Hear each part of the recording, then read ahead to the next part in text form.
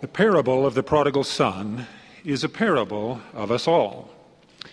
It reminds us that we are, in some measure, prodigal sons and daughters of our Father in heaven. For, as the Apostle Paul wrote, all have sinned and come short of the glory of God.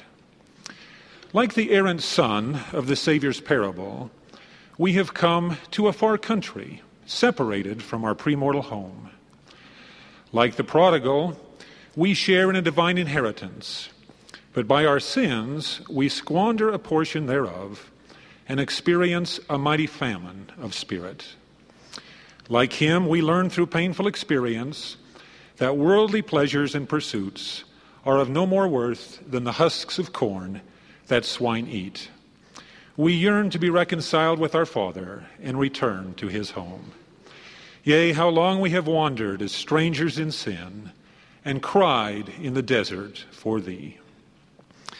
In the parable of the prodigal son, only the eldest son remains true to his father. In his own words, neither transgressed I at any time thy commandment. Similarly, in the plan of salvation, the firstborn of the father is sinless and without spot. Yet there is a vital difference. In the parable, the eldest son is jealous of the attention paid to the returning prodigal. In the plan of salvation, however, the eldest son makes possible the return of the prodigals. The Father sends him forth to redeem his sons and daughters from bondage. The eldest son is filled with compassion. I will save them out of all their dwelling places wherein they have sinned, and will cleanse them. He journeys a long distance to find and bring home the prodigal ones. And there he finds us, weary, hungry, and downtrodden. He feeds us and gives us drink. He lives among us and shares our burdens. Then, in a final act of supreme love, the eldest son takes of his own fortune, and one by one, he ransoms us. In order to pay the fullness of our debt, he is compelled to sacrifice his own wealth, yea, all that he has, every whit. There are those who refuse the proffered ransom. Chained by pride, they prefer bondage to repentance. But those who accept of his offering and forsake their errant ways receive healing at his hands and liberty as his gift. These he leads back to the Father with songs of everlasting joy. I testify that the eldest Son of our Father in heaven did redeem us from the bondage of sin. We are a purchased people. In the words of Paul, ye are bought with a price. In the Garden of Gethsemane, the firstborn of the Father descended below all things. He bore our griefs and carried our sorrows. At Golgotha, at the hands of men for whose very sins he had atoned, he poured out his soul unto death, freely relinquishing his life as he overcame the world. In the premortal realm, he had been the God of Abraham, Isaac, and Jacob, the creator of the earth, the great I Am. From these exalted heights he descended, coming to earth in the most humble of circumstances, that he might be no stranger to our sorrows. Instead of worldly station, he chose to be born in a lowly stable and live the simple life of a carpenter. He grew up in an obscure village in a despised precinct of Palestine. He made himself of no reputation and was a root out of a dry ground, having no beauty that we should desire him. He might have had political power and honor. He chose instead to be a healer and a teacher. He might have won the favor of his people by freeing them from Roman oppression. Instead, he saved them from their sins and was rejected by his own. He sacrificed the glory of Galilee to experience the humiliation and trial of Jerusalem. Then, in a most literal way, the Lord Jesus Christ paid the utmost demands of our ransom as he bore the pain of all men. And the world, because of their iniquity, shall judge him to be a thing of naught. Wherefore they scourge him, and he suffereth it. And they smite him, and he suffereth it. Yea, they spit upon him, and he suffereth it, because of his loving kindness and his long-suffering towards the children of men. A few years ago, I visited Jerusalem shortly before Christmas. The streets were cold and dreary. There was political tension in the air. Yet peace filled my heart to know that this was the city he loved so much, the very place of his eternal sacrifice, to know that here had lived he who was the Savior of all mankind. I returned to the United States late on a Saturday evening. When the Sabbath dawned, my alarm awoke me to these words from O Holy Night. The King of Kings lay thus in lowly manger, in all our trials, born to be a friend. And I began to weep as I contemplated the perfect life and glorious sacrifice of the Redeemer of Israel, he who was born, the friend of the lowly and hope of the meek.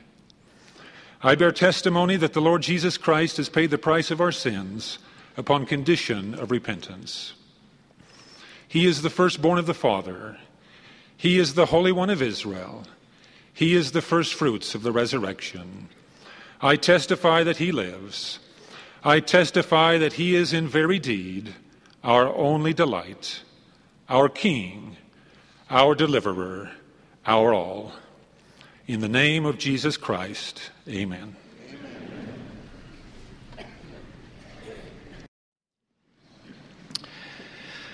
Last summer, I attended the funeral of an elect lady. One speaker described 3 of her great qualities: loyalty, obedience, and faith. As he elaborated on her life in relation to these qualities, I thought how appropriate it was to speak of such powerful qualities in a funeral tribute. A life is not a trivial thing, and its passing should not be memorialized with trivial things. A funeral service is a time to speak of powerful ideas that can appropriately stand beside the importance of life, ideas that are powerful in their influence on those who remain behind. As I enjoyed the spirit of this inspiring funeral, my thoughts were directed toward the application of this principle in other settings. Parents should also teach powerful ideas. So should home teachers, visiting teachers, and the teachers in various classes. The Savior warned that we will be judged for every idle word that we shall speak. Modern revelation commands us to cease from light speeches and light-mindedness and to cast away idle thoughts and excess of laughter. There are plenty of other spokesmen for trivial things. Latter-day Saints should be constantly concerned with teaching and emphasizing those great and powerful eternal truths that will help us find our way back to the presence of our Heavenly Father. About 30 years ago, some scholars authored a book on general education, the body of knowledge expected of all educated persons. Its title, The Knowledge Most Worth Having, is a good reminder of the fact that knowledge is not of equal value. Some knowledge is more important than others. That principle also applies to what we call spiritual knowledge. Consider the power of the idea taught in our beloved song, I Am a Child of God, sung so impressively by the choir at the beginning of this session. Here is the answer to one of life's great questions. Who am I? I am a child of God with a spirit lineage to heavenly parents. That parentage defines our eternal potential. That powerful idea is a potent antidepressant. It can strengthen each of us to make righteous choices and to seek the best that is within us. Establish in the mind of a young person the powerful idea that he or she is a child of God, and you have given self-respect and motivation to move against the problems of life. When we understand our relationship to God, we also understand our relationship to one another. All men and women on this earth are the offspring of God, spirit brothers and sisters. What a powerful idea. No wonder God's only begotten Son commanded us to love one another. If only we could do so. What a different world it would be if brotherly and sisterly love and unselfish assistance could transcend all boundaries of nation, creed, and color. Such love would not erase all differences of opinion and action, but it would encourage each of us to focus our opposition on actions rather than actors. The eternal truth that our Heavenly Father loves all His children is an immensely powerful idea. It is especially powerful when children can visualize it through the love and sacrifice of their earthly parents. Love is the most powerful influence in the world. Arthur Henry King has said, "Love is not just an ecstasy, not just an intense feeling. It is a driving force. It is something that carries us through our life of joyful duty." We all have our own examples of the power of love. More than 25 years ago, I recorded some memories I had of my father, who died before I was 8 years old. What I wrote then illustrates the power of love in the life of a boy. Quote, "The strongest impression I have of my relationship with my father I cannot document with any event or any words I can recall. It is a feeling. Based on words and actions long since lost to mind, this feeling persists with all the clarity of perfect faith. He loved me and he was proud of me." That is the kind of memory a boy can treasure, and also a man. End of quote. Another powerful idea we should teach one another is that mortal life has a purpose, and that mortal death is not the end, but only a transition to the next phase of an existence that is immortal. President Brigham Young taught that our existence here is for the sole purpose of exaltation and restoration to the presence of our Father and God. The idea of eternal progress is one of the most powerful ideas in our theology. It gives us hope when we falter and challenge when we soar. Surely this is one of the great solemnities of eternity that we are commanded to let rest upon our minds.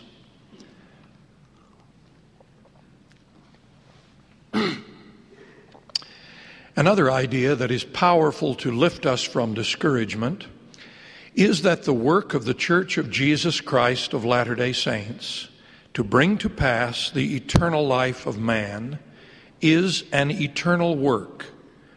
Not all problems are overcome, and not all needed relationships are fixed in mortality.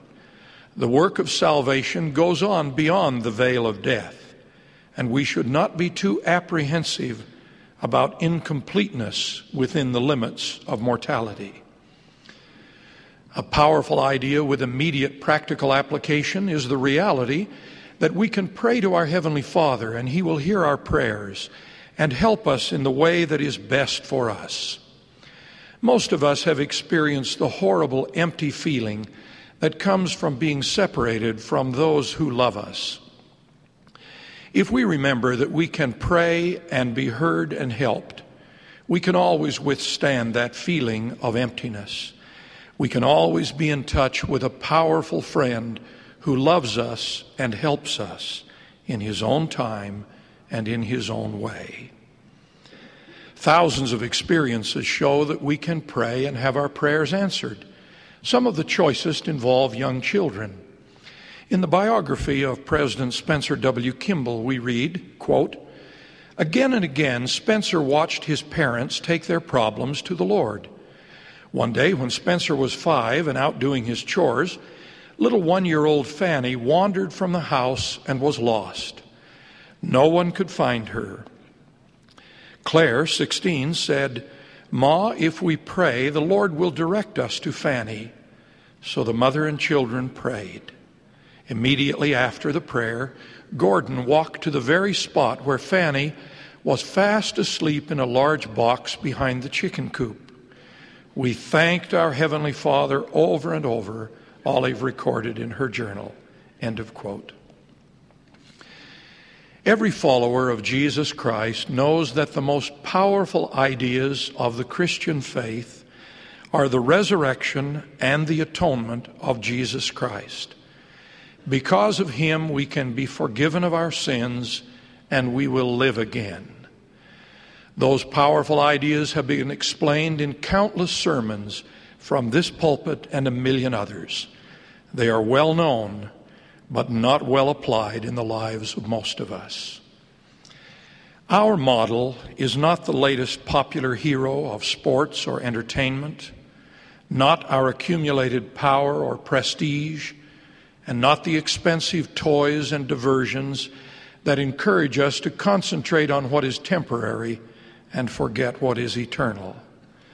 Our model, our first priority, is Jesus Christ.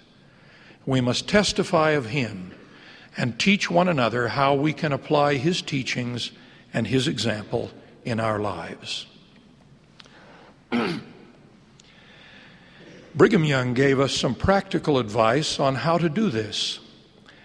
The difference between God and the devil, he said, is that God creates and organizes, while the whole study of the devil is to destroy. In that contrast, we have an important example of the reality of opposition in all things. Remember, our Savior, Jesus Christ, always builds us up and never tears us down. We should apply the power of that example in the ways we use our time, including our recreation and diversions. Consider the themes of the books, magazines, movies, television, and music we make popular by our patronage. Do the purposes and actions portrayed in our chosen entertainment build up or tear down the children of God? During my lifetime, I have seen a strong trend to displace what builds up and dignifies the children of God with portrayals and performances that are depressing, demeaning, and destructive. The powerful idea in this example is that whatever builds people up serves the cause of the master, and whatever tears people down serves the cause of the adversary. We support one cause or the other every day by our patronage. This should remind us of our responsibility and motivate us toward fulfilling it in a way that would be pleasing to him whose suffering offers us hope and whose example should give us direction.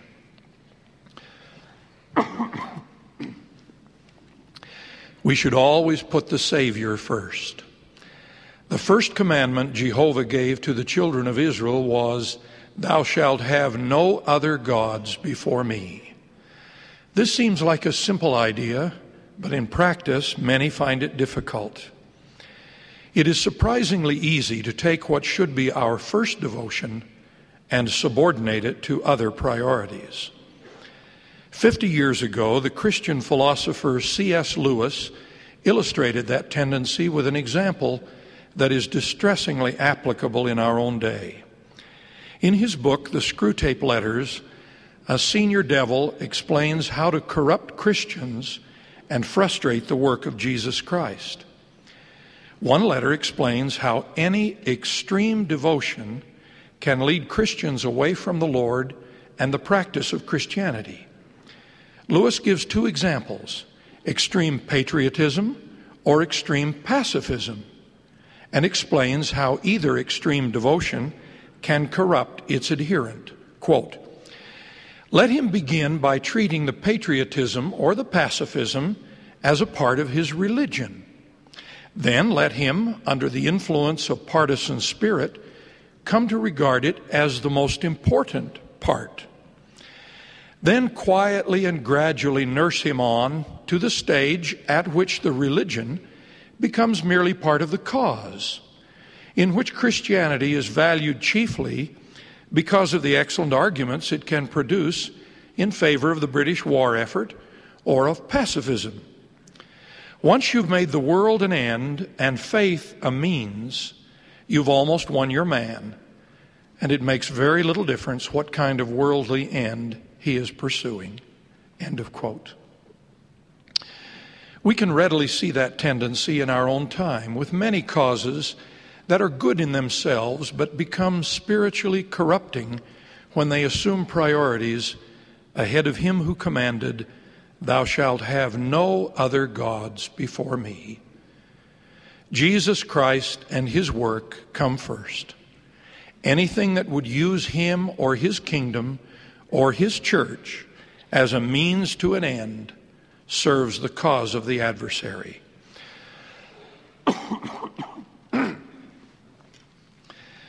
Two other powerful ideas were given voice by a noble young woman who survived a terrible experience. Virginia Reed was a survivor of the tragic Donner Reed Party, who made one of the earliest wagon treks into California. If this wagon train had followed the established Oregon Trail northwest from Fort Bridger, Wyoming, to Fort Hall, Idaho, and then southwest toward California, they would have reached their destination in safety. Instead, they were misled by a promoter. Lansford W. Hastings persuaded them they could save significant distance and time by following his so-called Hastings Cutoff. The Donner Reed Party left the proven trail at Fort Bridger and struggled southwest. They blazed a trail through the rugged Wasatch Mountains and then south of the Great Salt Lake and westward over the soggy surface of the salt flats in furnace heat. The delays and incredible energies expended on this unproven route cost the Donner Reed Party an extra month in reaching the Sierra Nevada mountains. As they hastened up the eastern slope, trying to beat the first snows, they were caught in a tragic winter storm, only one day short of the summit and a downhill passage into California. Marooned for the winter, half their group perished from starvation and cold. After months in the mountains and incredible hardships of hunger and terror, 13-year-old Virginia Reed reached California and sent a letter to her cousin in the Midwest. After recounting her experiences and the terrible sufferings of their party, she concluded with this wise advice, quote, "Never take no cut-offs and hurry along as fast as you can." End of quote. That is powerful and true advice, especially for teenagers.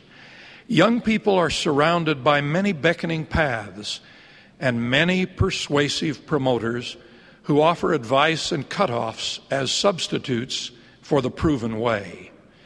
Try out this detour or tarry here for a while are familiar proposals on the journey of life. My young friends, remember Virginia Reed's advice: never take no cutoffs and hurry along as fast as you can. I conclude with an example from the life of the Apostle Paul. During his ministry, he was exposed to ample light-mindedness, idle thoughts, and trivial things. In Athens, he observed that all the Athenians and strangers which were there in the market spent their time in nothing else but to tell or to hear some new thing. Paul's determination to focus on powerful ideas is evident in one of his letters to the saints in Corinth. He had not come with excellency of speech or of wisdom, he reminded them, "For I determined not to know anything among you save Jesus Christ and Him crucified. Let us follow the commandments of God and the examples of His servants. Let us focus our teachings on those great and powerful ideas that have eternal significance in promoting righteousness, building up the children of God, and helping each of us toward our destiny of eternal life. That we may do so is my fervent prayer. In the name of Jesus Christ, amen.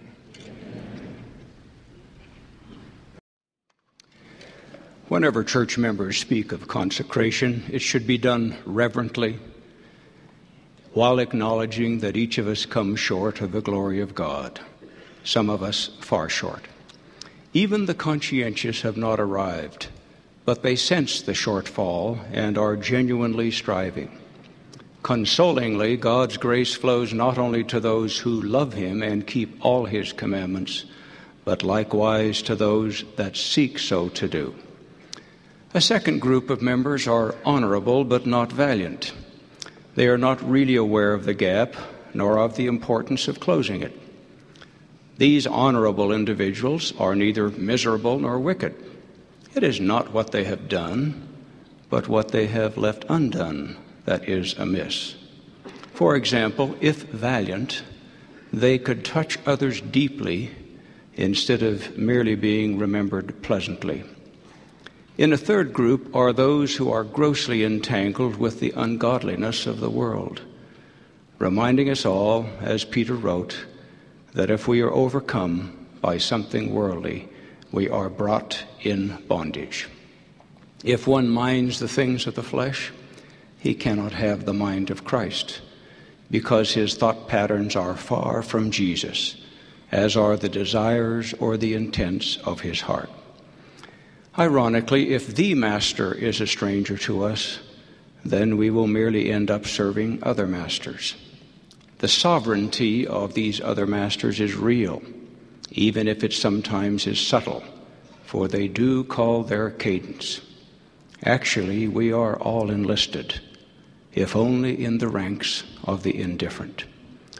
To the extent that we are not willing to be led by the Lord, we will be driven by our appetites, or we will be more preoccupied with the lesser things of the day.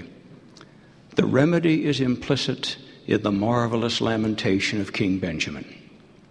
For how knoweth a man the master whom he has not served, and who is a stranger unto him, and is far from the thoughts and intents of his heart? For many moderns, sad to say, the query, "What think ye of Christ?" is answered, "I really don't think of him at all." Consider 3 examples of how honorable people in a church keep back a portion and thus prevent greater consecration. A sister gives commendable, visible civic service and deserves her good image in the community. Yet she remains a comparative stranger to Jesus' holy temples and his holy scriptures, 2 vital dimensions of discipleship. But she could yet have Christ's image in her countenance. An honorable father, dutifully involved in the cares of his family, is less than kind and gentle with individual family members. Though a comparative stranger to Jesus' gentleness and kindness, which we are instructed to emulate, a little more effort by this father would make such a large difference. Consider the returned missionary, skills polished while serving an honorable mission, striving earnestly for success in his career.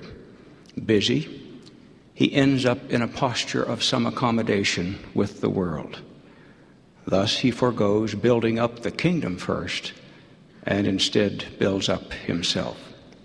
A small course correction now would make a large, even destinational difference for him later on. These deficiencies just illustrated are those of omission.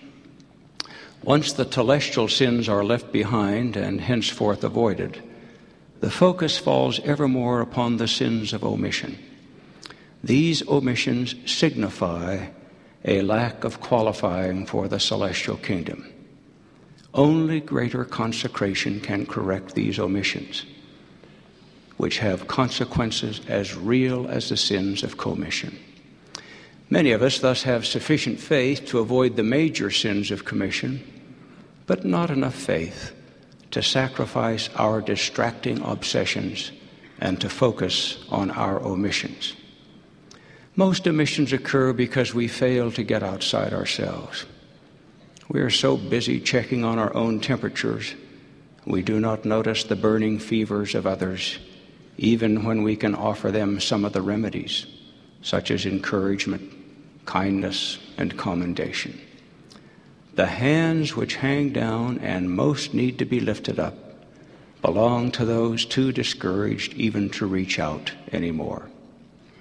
Actually, everything depends on our desires, which shape our thought patterns.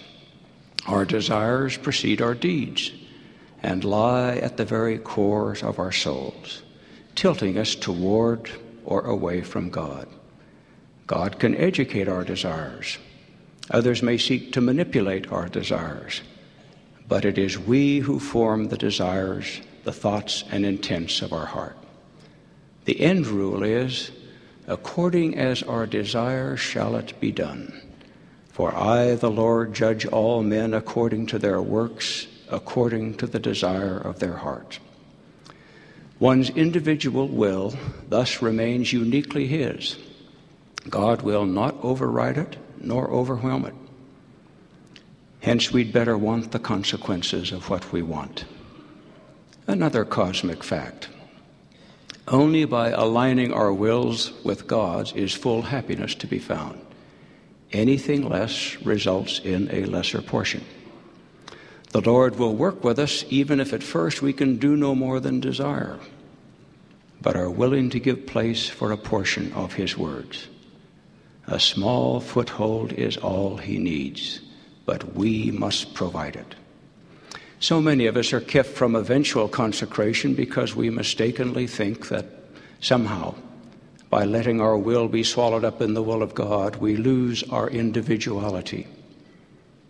What we are really worried about, of course, is not giving up self, but selfish things, like our roles, our time, our preeminence, and our possessions. No wonder we are instructed by the Savior to lose ourselves. He is only asking us to lose the old self in order to find the new self. It is not a question of one's losing identity, but of finding his true identity. Ironically, so many people already lose themselves anyway in their hobbies and preoccupations, but with far, far lesser things. Ever observant in both the first and second estates, consecrated Jesus always knew in which direction he faced.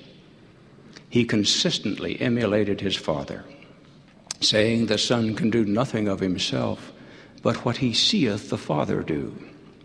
For what things soever he doeth, these also doeth the Son likewise. For I have suffered the will of the Father in all things from the beginning." As one's will is increasingly submissive to the will of God, he can receive inspiration and revelation to help meet the trials of life. In the trying and very defining Isaac episode, Abraham staggered not through unbelief. Of that episode, John Taylor observed that nothing but the spirit of revelation could have given Abraham this confidence and sustained him under those peculiar circumstances. Will we too trust the Lord amid a perplexing trial for which we have no easy explanation? Do we understand, really understand, that Jesus knows when we are stressed and perplexed? The complete consecration which effected the atonement ensured Jesus' perfect empathy. He felt our very pains before we did and knows how to succor us. Since the most innocent suffered the most, our cry of why cannot match his, but we can utter the same submissive word, nevertheless. Progression toward submission confers another blessing, an enhanced capacity for joy. Counseled President Brigham Young, if you want to enjoy exquisitely, become a Latter-day Saint, then live the doctrine of Jesus Christ. Thus, brothers and sisters, consecration is not resignation or a mindless caving in. Rather, it is a deliberate expanding outward, making us more honest when we sing, "More used would I be." Consecration, likewise, is not shoulder-shrugging acceptance, but instead shoulder-squaring to better bear the yoke. Consecration involves pressing forward with a steadfastness in Christ, with a brightness of hope and a love of God and of all men, while feasting on the Word of Christ. Jesus pressed forward sublimely. He did not shrink, such as by going only 60% of the distance towards the full atonement. He finished his preparations for all mankind, thus bringing a universal resurrection, not one in which 40% of us would be left out. Each of us might well ask, in what ways am I shrinking or holding back? Meek introspection may yield some bold insights. For example, what have we already willingly discarded along the pathway of discipleship? It is the only pathway where littering is permissible, even encouraged. In the early stages, the debris left behind includes the grosser sins of commission. Later debris differs. Things begin to be discarded which have caused the misuse or underuse of our time and talent. Along the pathway leading to consecration, stern and unsought challenges sometimes hasten this jettisoning, which is needed to achieve increased consecration. If we've grown soft, hard times may be necessary. If we're too contented, a dose of divine discontent may come. A relevant insight may be contained in reproof. A new calling beckons us away from comfortable routines, wherein the needed competencies have already been developed. One may be stripped of accustomed luxury so that the malignant mold of materialism may be removed. One may be scorched by humiliation so pride can be melted away. Whatever we lack will get attention one way or another. John Taylor indicated that the Lord may even choose to wrench our very heartstrings. If our hearts are set too much upon the things of this world, they may need to be wrenched or broken or undergo a mighty change. Consecration is thus both a principle and a process, and it is not tied to a single moment. Instead, it is freely given drop by drop, until the cup of consecration brims and finally runs over. Long before that, however, as Jesus declared, we must settle this in our hearts, that we will do what he asks of us.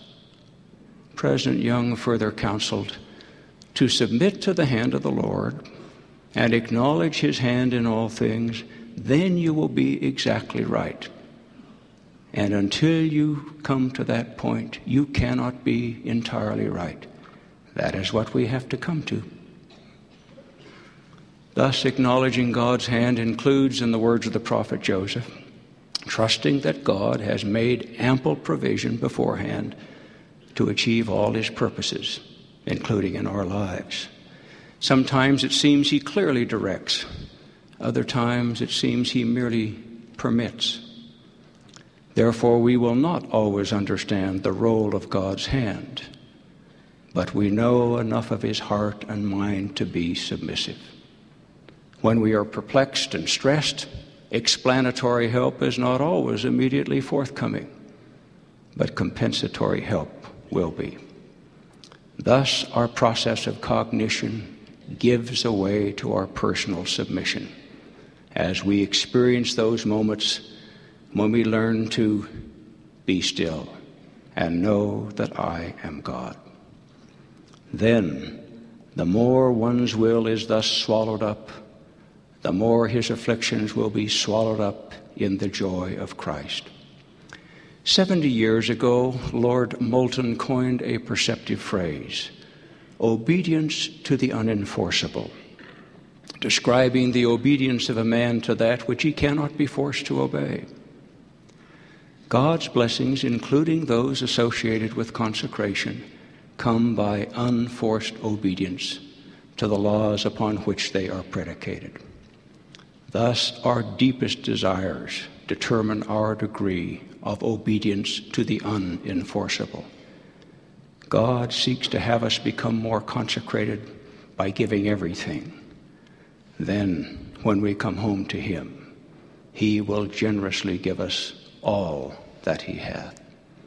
In conclusion, the submission of one's will is really the only uniquely personal thing we have to place on God's altar.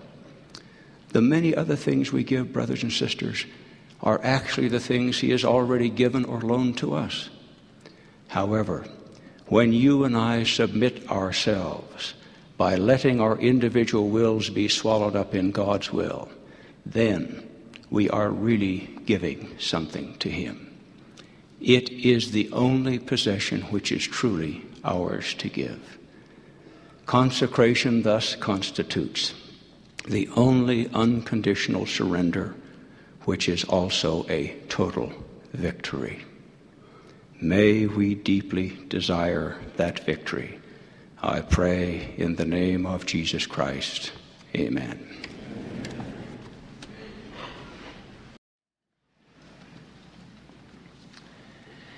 In April of 1847, Brigham Young led the first company of the pioneers out of winter quarters. At the same time, 1,600 miles to the west, the pathetic survivors of the Donner Party straggled down the slopes of the Sierra Nevada mountains into the Sacramento Valley. They had spent the ferocious winter trapped in the snowdrifts below the summit. That any survived the days and weeks and months of starvation, of indescribable suffering, is almost beyond belief. Among them was 15-year-old John Breen. On the night of April the 24th, he walked into Johnson's ranch. Years later, John wrote, "It was long after dark when we got to Johnson's ranch. So the first time I saw it was in the morning. The weather was fine. The ground was covered with green grass. The birds were singing from the treetops, and the journey was over. I could scarcely believe that I was alive. The scene that I saw that morning seems to be photographed on my mind. Most of the incidents are gone from memory, but I can always see the camp near Johnson's ranch. At first, I was puzzled by his statement, most of the incidents are gone from memory. How could long months of incredible suffering and sorrow ever be gone from his mind? How could that dark winter be replaced with one brilliant morning? On further reflection, I decided it was not puzzling at all. I have seen something similar happen to people I have known. I have seen one who has spent a long winter of guilt and spiritual starvation emerge into the morning of forgiveness. When morning came, they learned this: "Behold, he who has repented of his sins, the same is forgiven, and I, the Lord, remember them no more. I, even I, am he that blotteth out thy transgressions for mine own sake, and will not remember thy sins.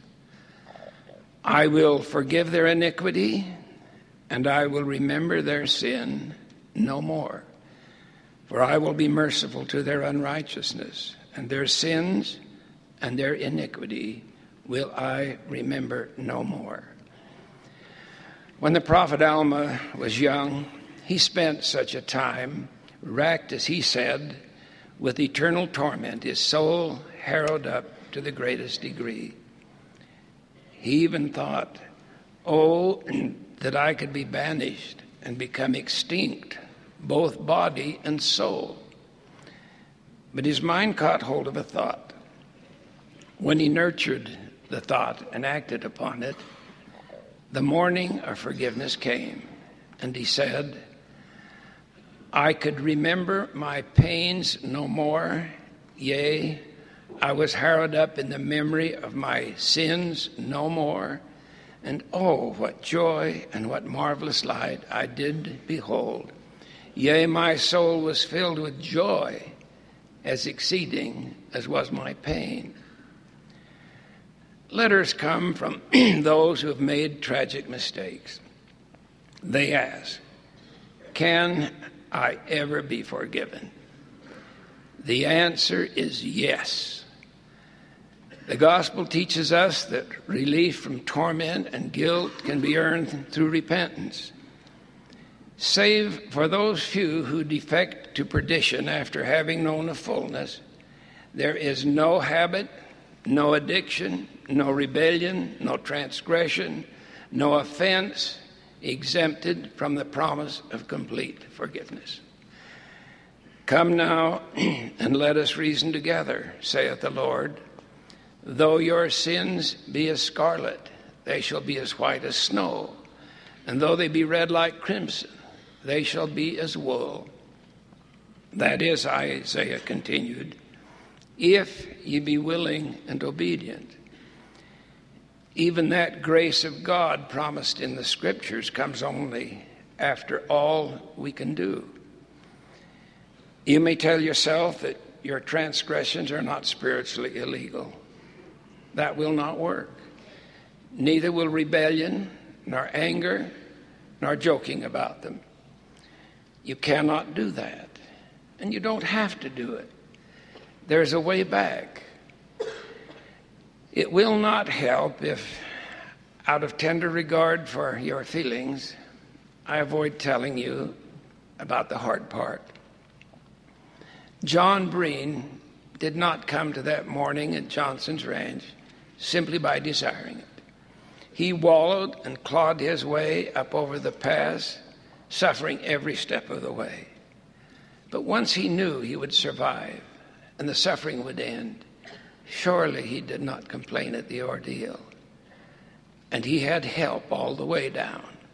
He was with rescuers. When an offense is minor, so simple a thing as an apology will satisfy the law. Most mistakes can be settled between us and the Lord and should be done speedily. It requires a confession to Him and whatever obvious repairs need to be made. With sincere repentance as a pattern in our lives, measured by our willingness to confess and forsake them, the Lord has promised that we may always retain a remission of our sins. Alma bluntly told his wayward son that repentance could not come unto man except there be a punishment. The punishment may, for the most part, consist of the torment we inflict upon ourselves. It may be the loss of privilege or progress. We're punished by our sins, if not for them. There's some transgressions which require a discipline which will bring about the relief that comes in the morning of forgiveness. If your mistakes have been grievous ones, go to your bishop. Like the rescuers who brought John Breen down from the mountaintops, bishops can guide you through the steps required to obtain forgiveness insofar as the church is concerned.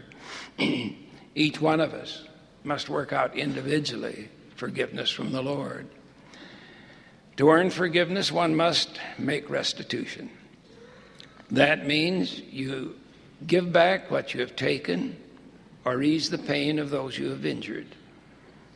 But sometimes you cannot give back what you have taken because you don't have it to give. If you have caused others to suffer unbearably, defile someone's virtue, for example, it is not within your power to give it back. There are times when you cannot mend that which you have broken. Perhaps the offense was long ago, or the injured refused your penance. Perhaps the damage was so severe that you cannot fix it, no matter how desperately you want to. Your repentance cannot be accepted unless there is a restitution. If you cannot undo what you have done, you're trapped. It's easy to understand how helpless and hopeless you then feel and why you must want to give up, just as Alma did. The thought that rescued Alma when he acted upon it was this: restoring what you cannot restore, healing the wound you cannot heal, fixing that which you broke and you cannot fix, is the very purpose of the atonement of Christ. When your desire is firm and you're willing to pay the uttermost farthing, the law of restitution is suspended. Your obligation is transferred to the Lord. He will settle your accounts. I repeat, save for the exception of the very few who defect to perdition, there is no habit, no addiction, no rebellion, no transgression, no apostasy, no crime exempted from the promise of complete forgiveness. That is the promise of the atonement of Christ. How all can be repaired, we do not know. It may not all be accomplished in this life. We know from visions and visitations that the servants of the Lord continue the work of redemption beyond the veil. This knowledge should be as comforting to the innocent as it is to the guilty. I'm thinking of parents who suffer unbearably for mistakes of their wayward children and are losing hope. Some members wonder why their priesthood leaders will not accept them just as they are and simply comfort them in what they call pure Christian love. Pure Christian love, the love of Christ, does not presuppose approval of unworthy conduct. Surely the ordinary experiences of parenthood teach that one can be consumed with love for another and yet unable to approve unworthy conduct.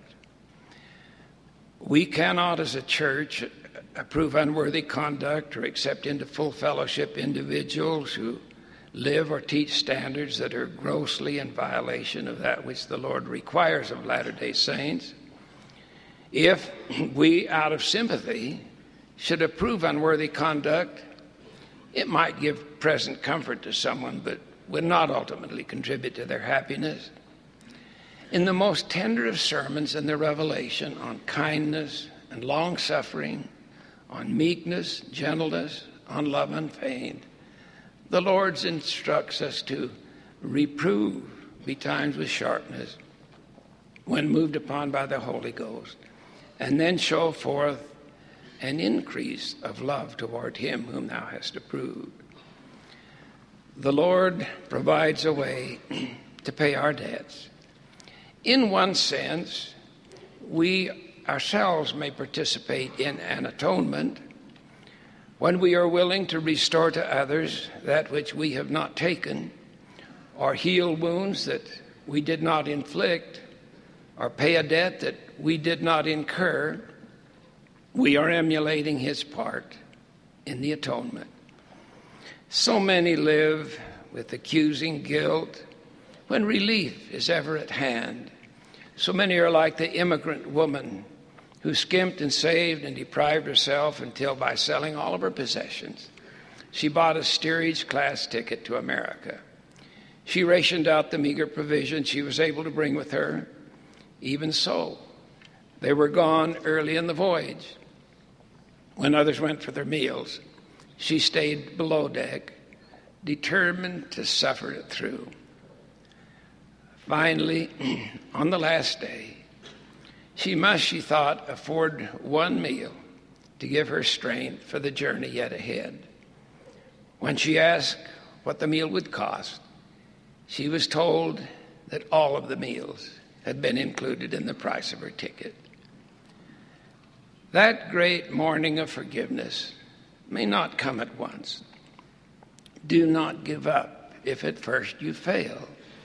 Often the most difficult part of repentance is to forgive yourself. Discouragement is part of that test. Do not give up.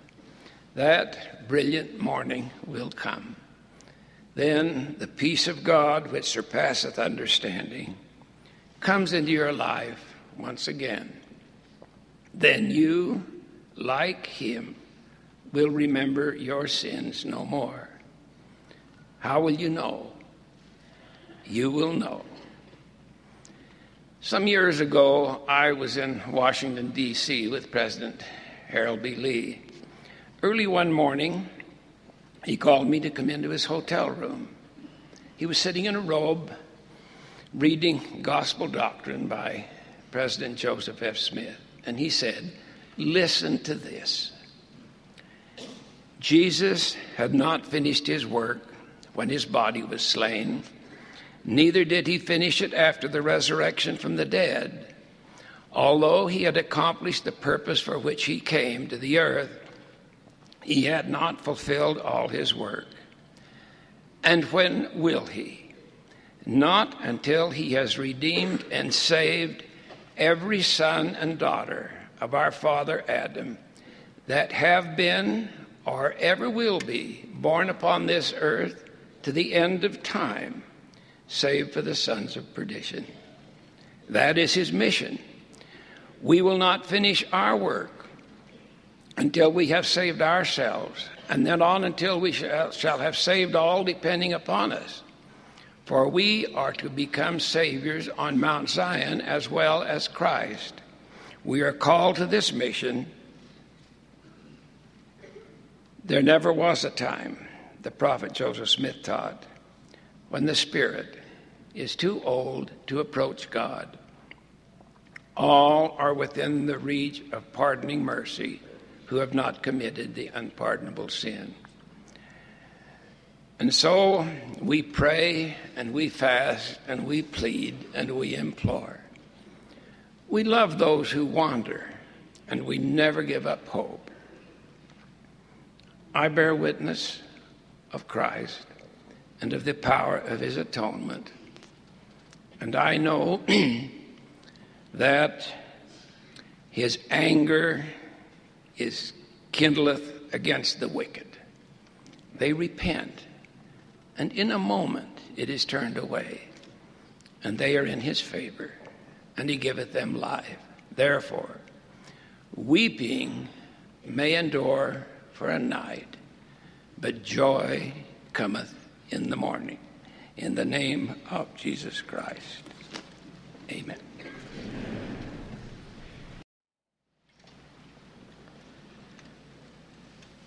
It is so hard when sincere prayer about something we desire very much is not answered the way we want.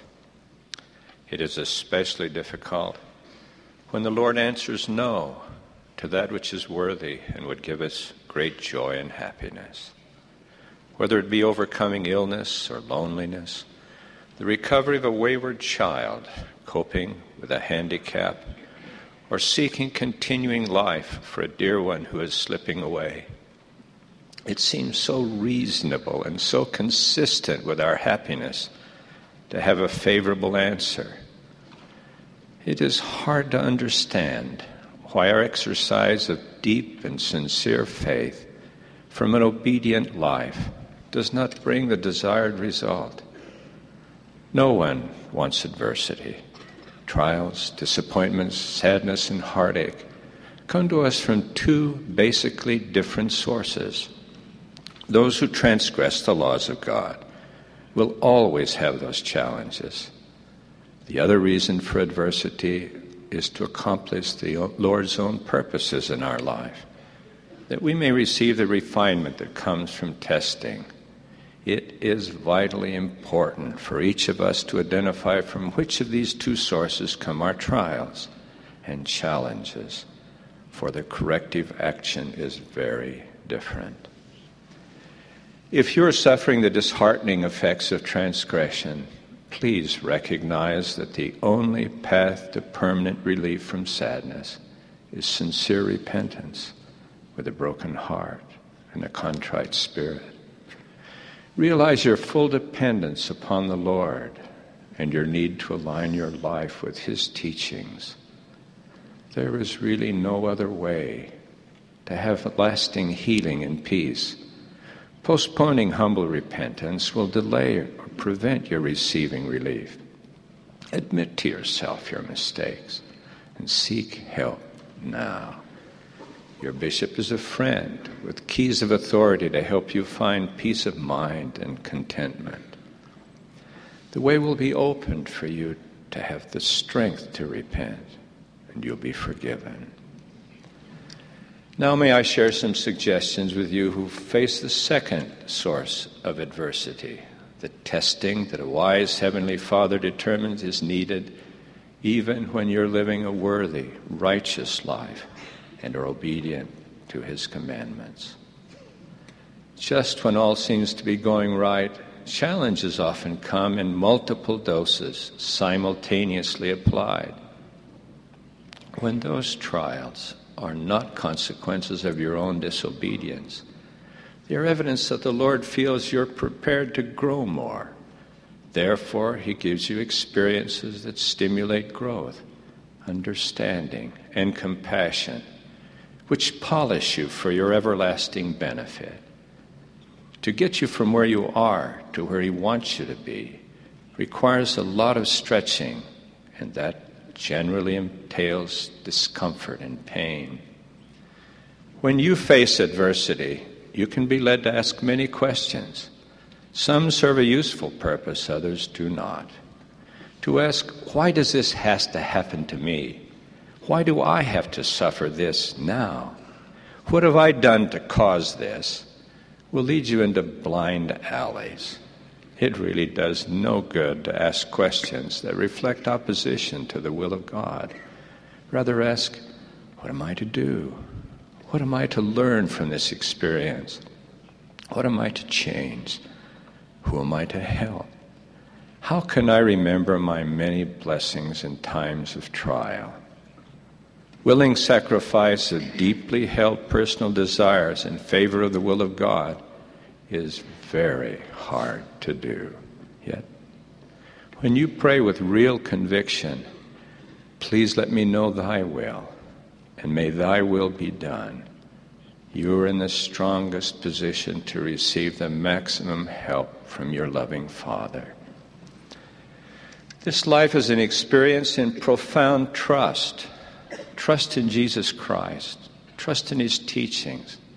Trust in our capacity as led by the Holy Spirit to obey those teachings for happiness now and for a purposeful, supremely happy eternal existence.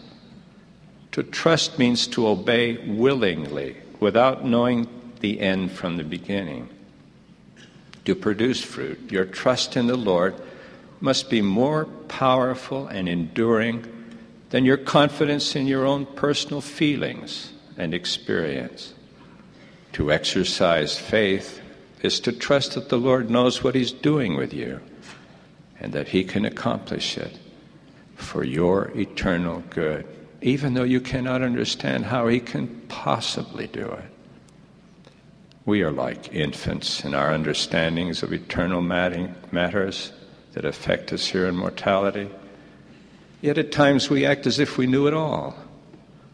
When you pass through trials for His purposes, as you trust in Him and exercise faith in Him, He will help you. That support will generally come step by step, a portion at a time. While you're passing through each phase, the pain and the difficulty that comes from being enlarged will continue. If all matters were immediately resolved at your first petition, you could not grow. Your Father in heaven and his beloved Son love you perfectly. They would not require you to experience a moment more of difficulty than is absolutely needed for your personal benefit or for that of those you love. As in all things, the Master is our perfect example. Who could have asked with more perfect faith, greater obedience, more complete understanding than did he when he asked his Father in Gethsemane, "O my Father, if it be possible, let this cup pass from me. Nevertheless, not as I will, but as thou wilt." Later, he pled twice again, "O my Father, if this cup may not pass away from me, except that I drink of it, thy will be done." How grateful I am personally that our Savior taught that we should conclude our most urgent, deeply felt prayers when we ask for that which is utmost importance to us with, "Thy will be done." Your willingness to accept the will of the Father will not change what in his wisdom he has chosen to do. However, it will certainly change the effect of those decisions on you personally. That evidence of the proper exercise of agency allows his decisions to produce far greater blessings in your life. I have found that because of our Father's desire for us to grow, he may give us gentle, almost imperceptible promptings that, if we are willing to accept without complaint, he will enlarge to become a very clear indication of his will. This enlightenment comes because of our faith and our willingness to do what he asks, even though we would desire something else. Our Father in heaven has invited you to express your needs, hopes, and desires unto him. That should not be done in the spirit of negotiation, rather as a willingness to obey his will, no matter what direction it takes. His invitation, "Ask and ye shall receive," does not assure that you'll get what you want.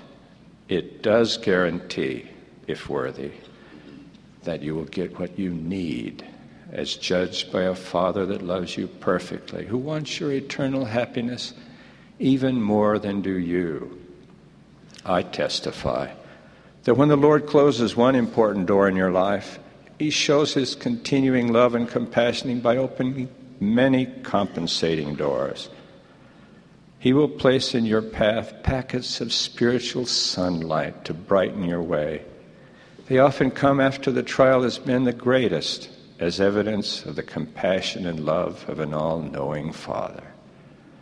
They point the way to greater happiness, more understanding, and strengthen your determination to accept and be obedient to his will.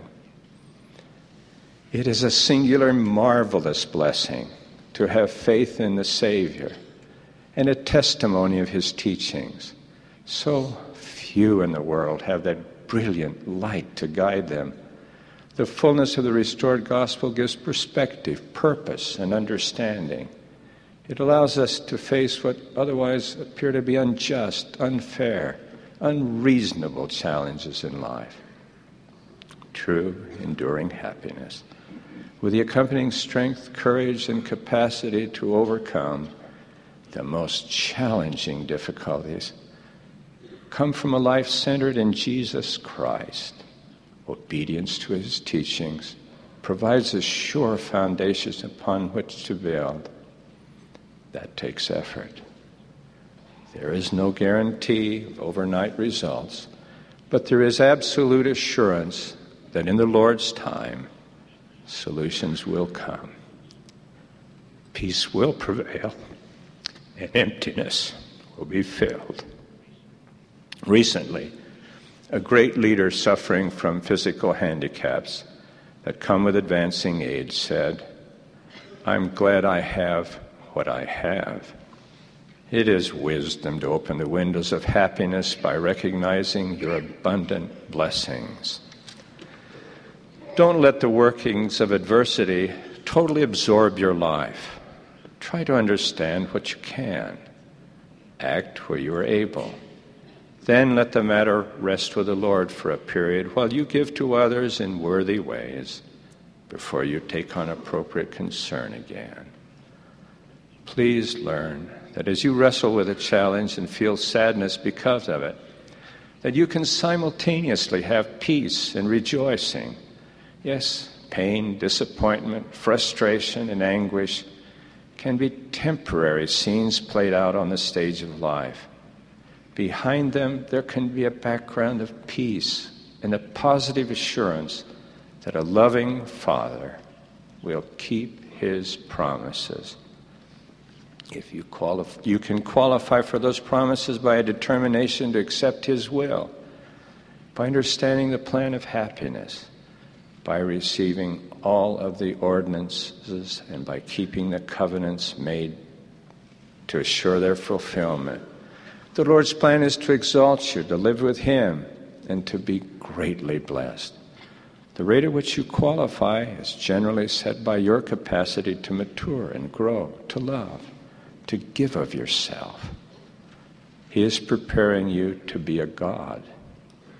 You cannot understand fully what that means, yet he knows. As you trust him, seek and follow his will, you'll receive blessings that your finite mind cannot understand here on earth. Your Father in heaven and his Holy Son know better than you what brings happiness. They've given you the plan of happiness.